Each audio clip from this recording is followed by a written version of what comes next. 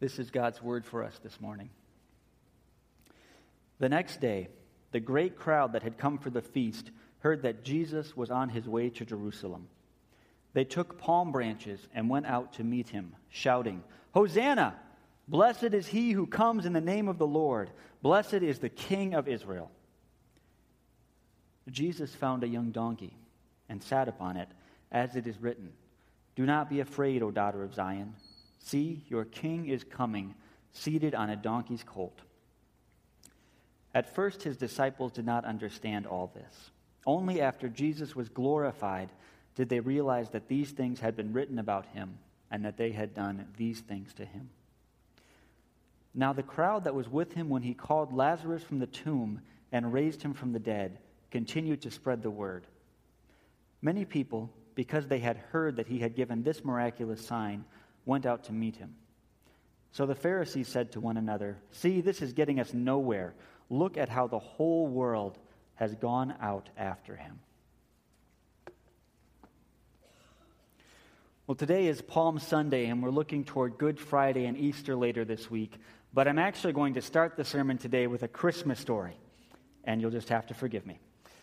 George Bailey is the hero of that classic Christmas movie, It's a Wonderful Life. And George had a pretty good life. He had a wonderful wife and kids who adored him. He'd done a lot of good in his small town. He had a little building and loan business that gave him enough to get by, and that had helped all kinds of people in that town make a better life for himself. But then one day, all of that falls apart.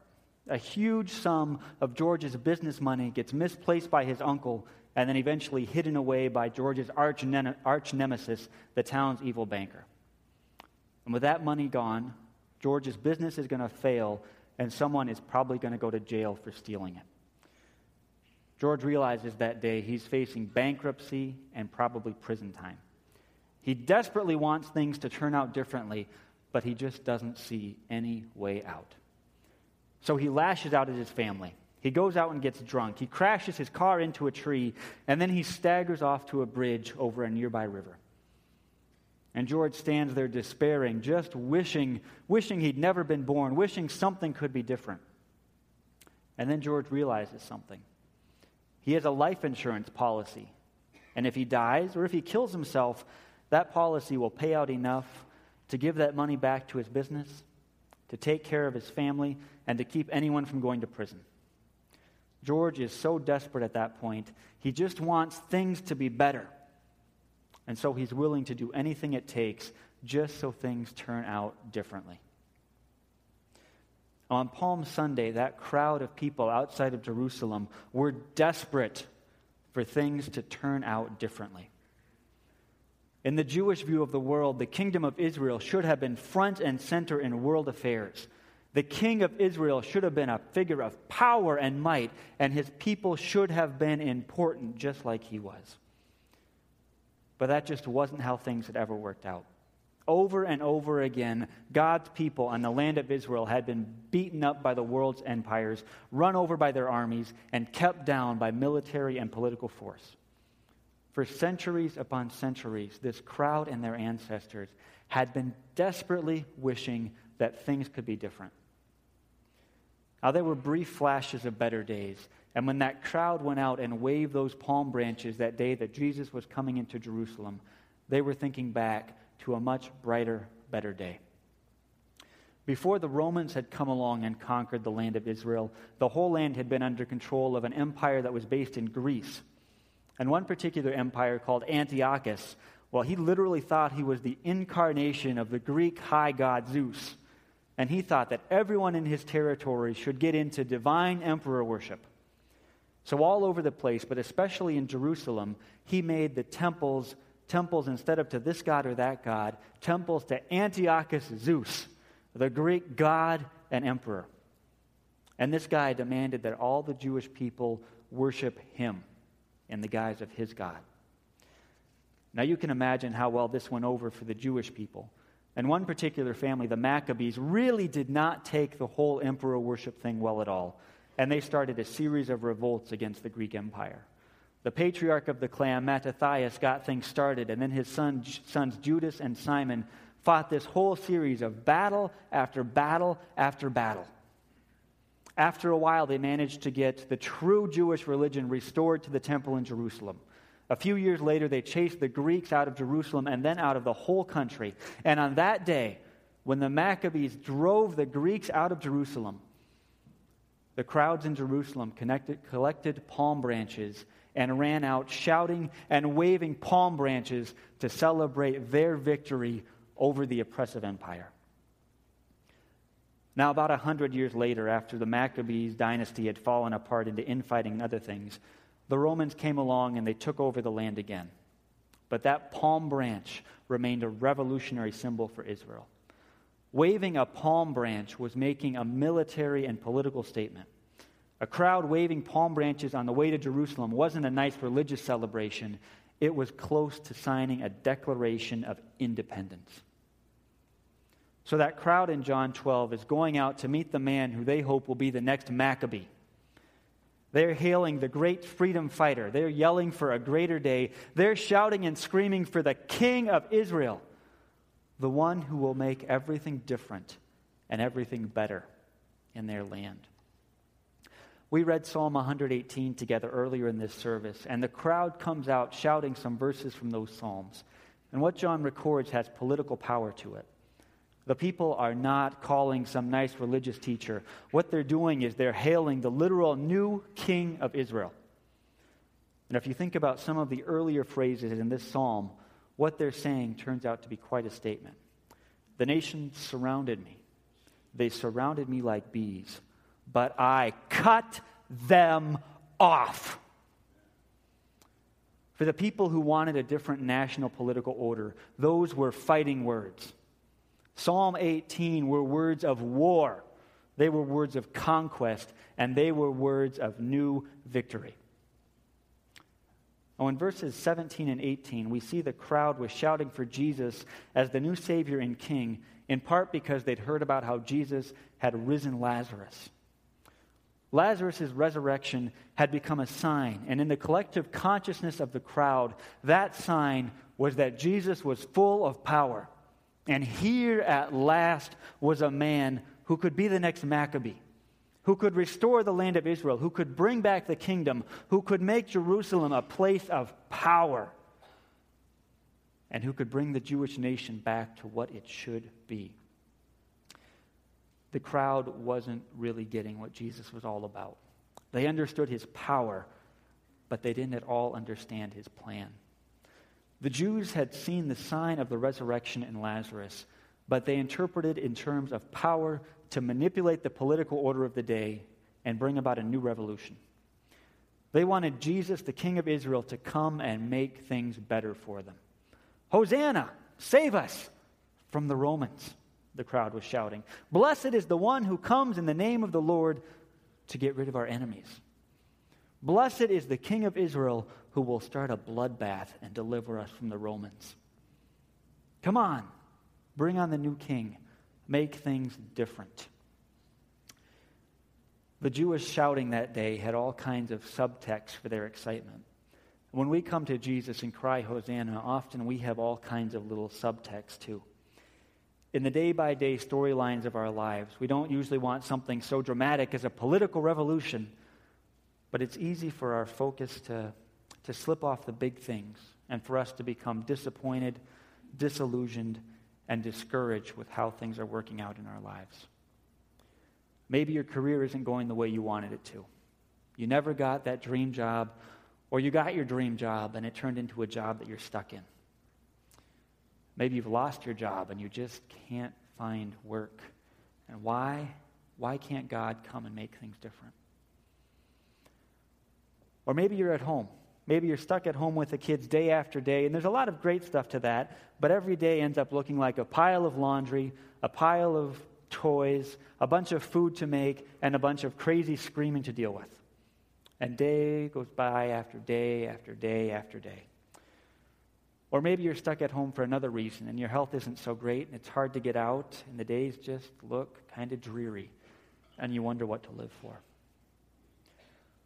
Or maybe the school year is wrapping up and this has been another year for you that you're just kind of putting in your time. You're not getting it. You don't really care. and you wonder what in the world this can have in terms of longer meaning. Why is it that our lives can feel so cramped and so hopeless so often? Why do our hopes and dreams get shattered or end up just sitting in the background of our lives collecting dust? Why can't things turn out differently? Why can't our lives be deeper? Why can't the day-to-day be more meaningful? Why can't we see how these things matter? Now, on that first Palm Sunday, Jesus could have come and given that crowd anything and everything they wanted. He could have been the new king. He could have given them a new country, everything they wanted. But Jesus did something radically different. The crowd had grabbed Psalm 118 and turned it into a political slogan.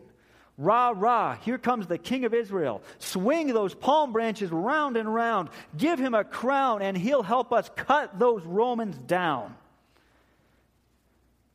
Now, Jesus accepts the title the crowd gives him, but he totally changes its meaning.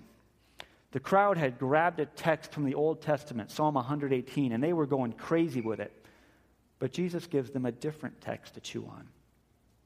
John tells us that Jesus came into town riding on a donkey, as it is written. The crowd is quoting from Psalm 118, but Jesus counters by acting out a scene from Zechariah 9. It's the text I used for God's greeting this morning, but let me read it to you again this morning. It's Zechariah 9, verses 9 and 10. Rejoice greatly, O daughter of Zion. Shout, daughter of Jerusalem. See, your king comes to you, righteous and having salvation, gentle and riding on a donkey, on a colt, the foal of a donkey. I will take away the chariots from Ephraim and the war horses from Jerusalem, and the battle bow will be broken. He will proclaim peace to the nations. His rule will extend from sea to sea and from the river to the ends of the earth. The crowd is chanting and screaming for Jesus to come and destroy their enemies. But Jesus intentionally portrays himself as the king who comes into town seated on a donkey's colt. And if we go to that second verse in Zechariah that I read, we see the king coming to destroy all the weapons of war. He's come to empty out the arsenals, to break the bows and arrows, to shatter the chariots, to get rid of the war horses, to beat the swords into plowshares and the spears into pruning hooks. Jesus will be the king of Israel, but he will be an entirely different kind of king. And he will be wildly more successful than what the Jews had ever expected or dreamed of. The crowds wanted another Maccabee. The crowd wanted someone to come to chase their enemies away and to restore the kingdom of Israel. But the Maccabees' kingdoms had come and gone in a flash. Most of that family ended up dying in battles or getting assassinated by their in-laws or some such thing. And after just a few years of rule, after just a few decades, the effects of the Maccabees' family revolution were gone. The victories that the Jewish people remembered by going out and waving palm branches like crazy, well, those victories quickly turned hollow. That bright, shining moment in their people's history was just a flash. It was there for a moment, and then it was gone into history. And a few years after Jesus' death and resurrection, the Jewish crowd did get their revolution. They revolted against the Romans. They chased the empire out. And for a few years, things were how they were supposed to be. At that time, they even minted a bunch of coins that had the palm branch on them. They had won their victory, and they were going to celebrate it. But then after just a few years, the Roman Empire came back with a vengeance, destroyed Jerusalem, broke down the temple entirely, razed the city down to the ground, and the country of Israel disappeared from the map. The king that the crowd wanted would have given them a few years of happiness and prosperity, but then his kingdom would quickly have withered and died.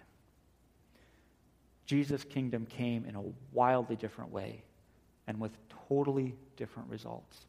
Instead of bringing in the next war, Jesus came as the King of Peace. He rode into Jerusalem on a donkey instead of a war horse. And instead of gaining a great military victory, he was kidnapped in the middle of the night. He was tried by corrupt, self-serving religious and political powers, and ultimately he was sent back outside the city to die on a hill, to die the death of a criminal, even though he came as king. The crowd had followed Jesus because they'd heard about his power. They'd heard that he'd raised Lazarus from the dead, and they thought someone like that could save them from the Romans. But that wasn't the whole story. As we look toward Good Friday and Easter, we see a king who seems to be defeated, who dies, who goes down into the grave, but then Jesus rose again. And when Jesus rose again, he came back to his people, bringing a new, greater kingdom and new life for all of us. When Jesus rose again, he rose as the glorified King of the whole earth and of all of God's creation. But none of that was even on the crowd's horizon on that Palm Sunday morning. They were all excited for the next Maccabee, for the next king to come and change things up. But they were only seeing a tiny, tiny little part of God's plan. Their vision for God's kingdom and God's king was far too small. And often our vision for God's coming kingdom is way too small. In the regular course of life, as day passes day, this world gives us all kinds of vision problems. We often fix our gaze on the humdrum, on the day-to-day, often dreary, sometimes boring, day-to-day realities of our life. We know that God is up to something big and something good, but it's hard to move our focus from the things we have to do today to the big picture of God's plan. So we come before our great King, and we ask for a little bit more money, and we ask for a little bit less trouble, and we ask for things to go a little bit differently. And all of those requests are legitimate, and we live out our faith by bringing everything to God. But at the same time, our vision naturally tends to shrink to the little things, to the day by day, and we need corrective lenses sometimes to open up God's big picture and God's plan for us.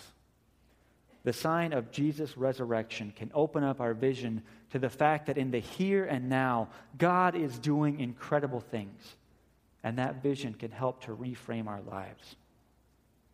C.S. Lewis once wrote a book called The Great Divorce, and for most of that book, he follows a group of people on a bus trip from hell to heaven. Obviously, he doesn't mean us to take this literally, but Lewis uses that idea to trace out how the day-to-day decisions, the little things that people do every day, shape who they are and how they live for eternity. And almost without exception, those souls turn away from the glory of heaven and choose instead to keep following the dreary paths, to go back to hell and to embrace its dreary twilight and its just endless, hopeless tortures. The one exception to that rule in the book is saved by an act of gracious and divine intervention. But then at the end of the book, Lewis presents another vision. Now he's standing in the company of a group of huge, majestic giants. These are massive and weighty presences. It's hard to even stand in their midst without falling to your knees. But then in the middle of that giant assembly, there's a little silver table. And on that table, there's something like a little chessboard. And on that chessboard, there are little figures of men and women and children going about their regular lives. There's someone going off to work. One more move on the chessboard. Someone doing a load of laundry. One more move on the chessboard. A couple children going off to school. One more move on the chessboard. And the people keep going back and forth on this little chessboard. But every single thing that happens on that chessboard matters. Every move by those little figures affects the eternal destiny, affects who one of those huge, great, majestic giants are. Every little move matters for eternity. You are no ordinary person. You do not have a humdrum life. You have never met an ordinary person. Every human being who you have ever met is an eternal person. Every single thing that all of us do is shot through with eternal significance And God is always at work in our lives for now and for eternity. God is at work through the dull, humble, sometimes meaningless, sometimes dreary routines of our lives to make things happen in this world and in our eternal selves. In our usual perspective, our lives don't seem all that remarkable. But sometimes it's good for us to step back and to see the bigger picture. All we can see is that little chessboard that we live on, where we move from square to square, and we don't usually get to see the end game. Just like the Jewish people who wanted a king to come and bring them a military victory then and there.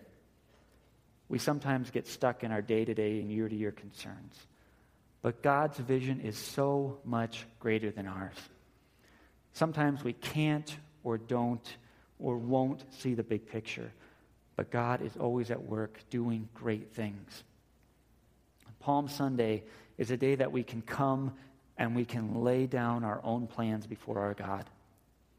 It's a day that we can come and we can set aside our blindness and our broken vision, and we can look toward Jesus, the glorious King who brings true peace and true victory for our lives and for all of God's creation. In the movie It's a Wonderful Life, George Bailey decides to throw himself into that raging river so that things will get better.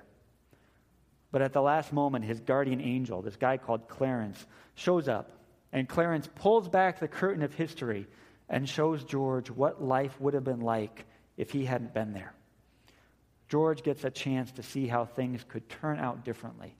And as the plot progresses, he realizes more and more that he's done a lot of good in the world and that he has a lot of good things left in his life.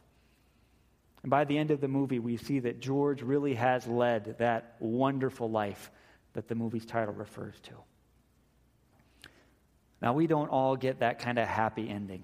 We don't all get to see those happy endings come into play in our lives or the lives of our families or the people we know. Most of the time, we don't get to peek behind the curtain and see what's going on. Most of the time, we don't get to see over the edge of the chessboard and see how God is really working in this universe. Our vision is usually restricted to the day-to-day, and we don't get to see how everything works together in God's perfect plan.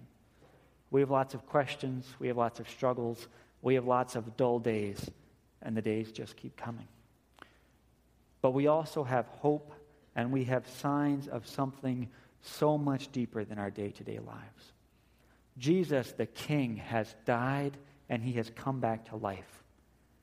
And because Jesus lived a wonderful life, because he came as our peaceful King, because we have the sign of Jesus' resurrection and his new life, because we have that new King, we can sing and shout, "Hosanna! Blessed is the one who comes in the name of the Lord." No matter what happens, we never need to be afraid, because our powerful, humble, glorious, peaceful King is with us. Our King has come. Our King has died. Our King is risen. Our King reigns forever. All hail the King.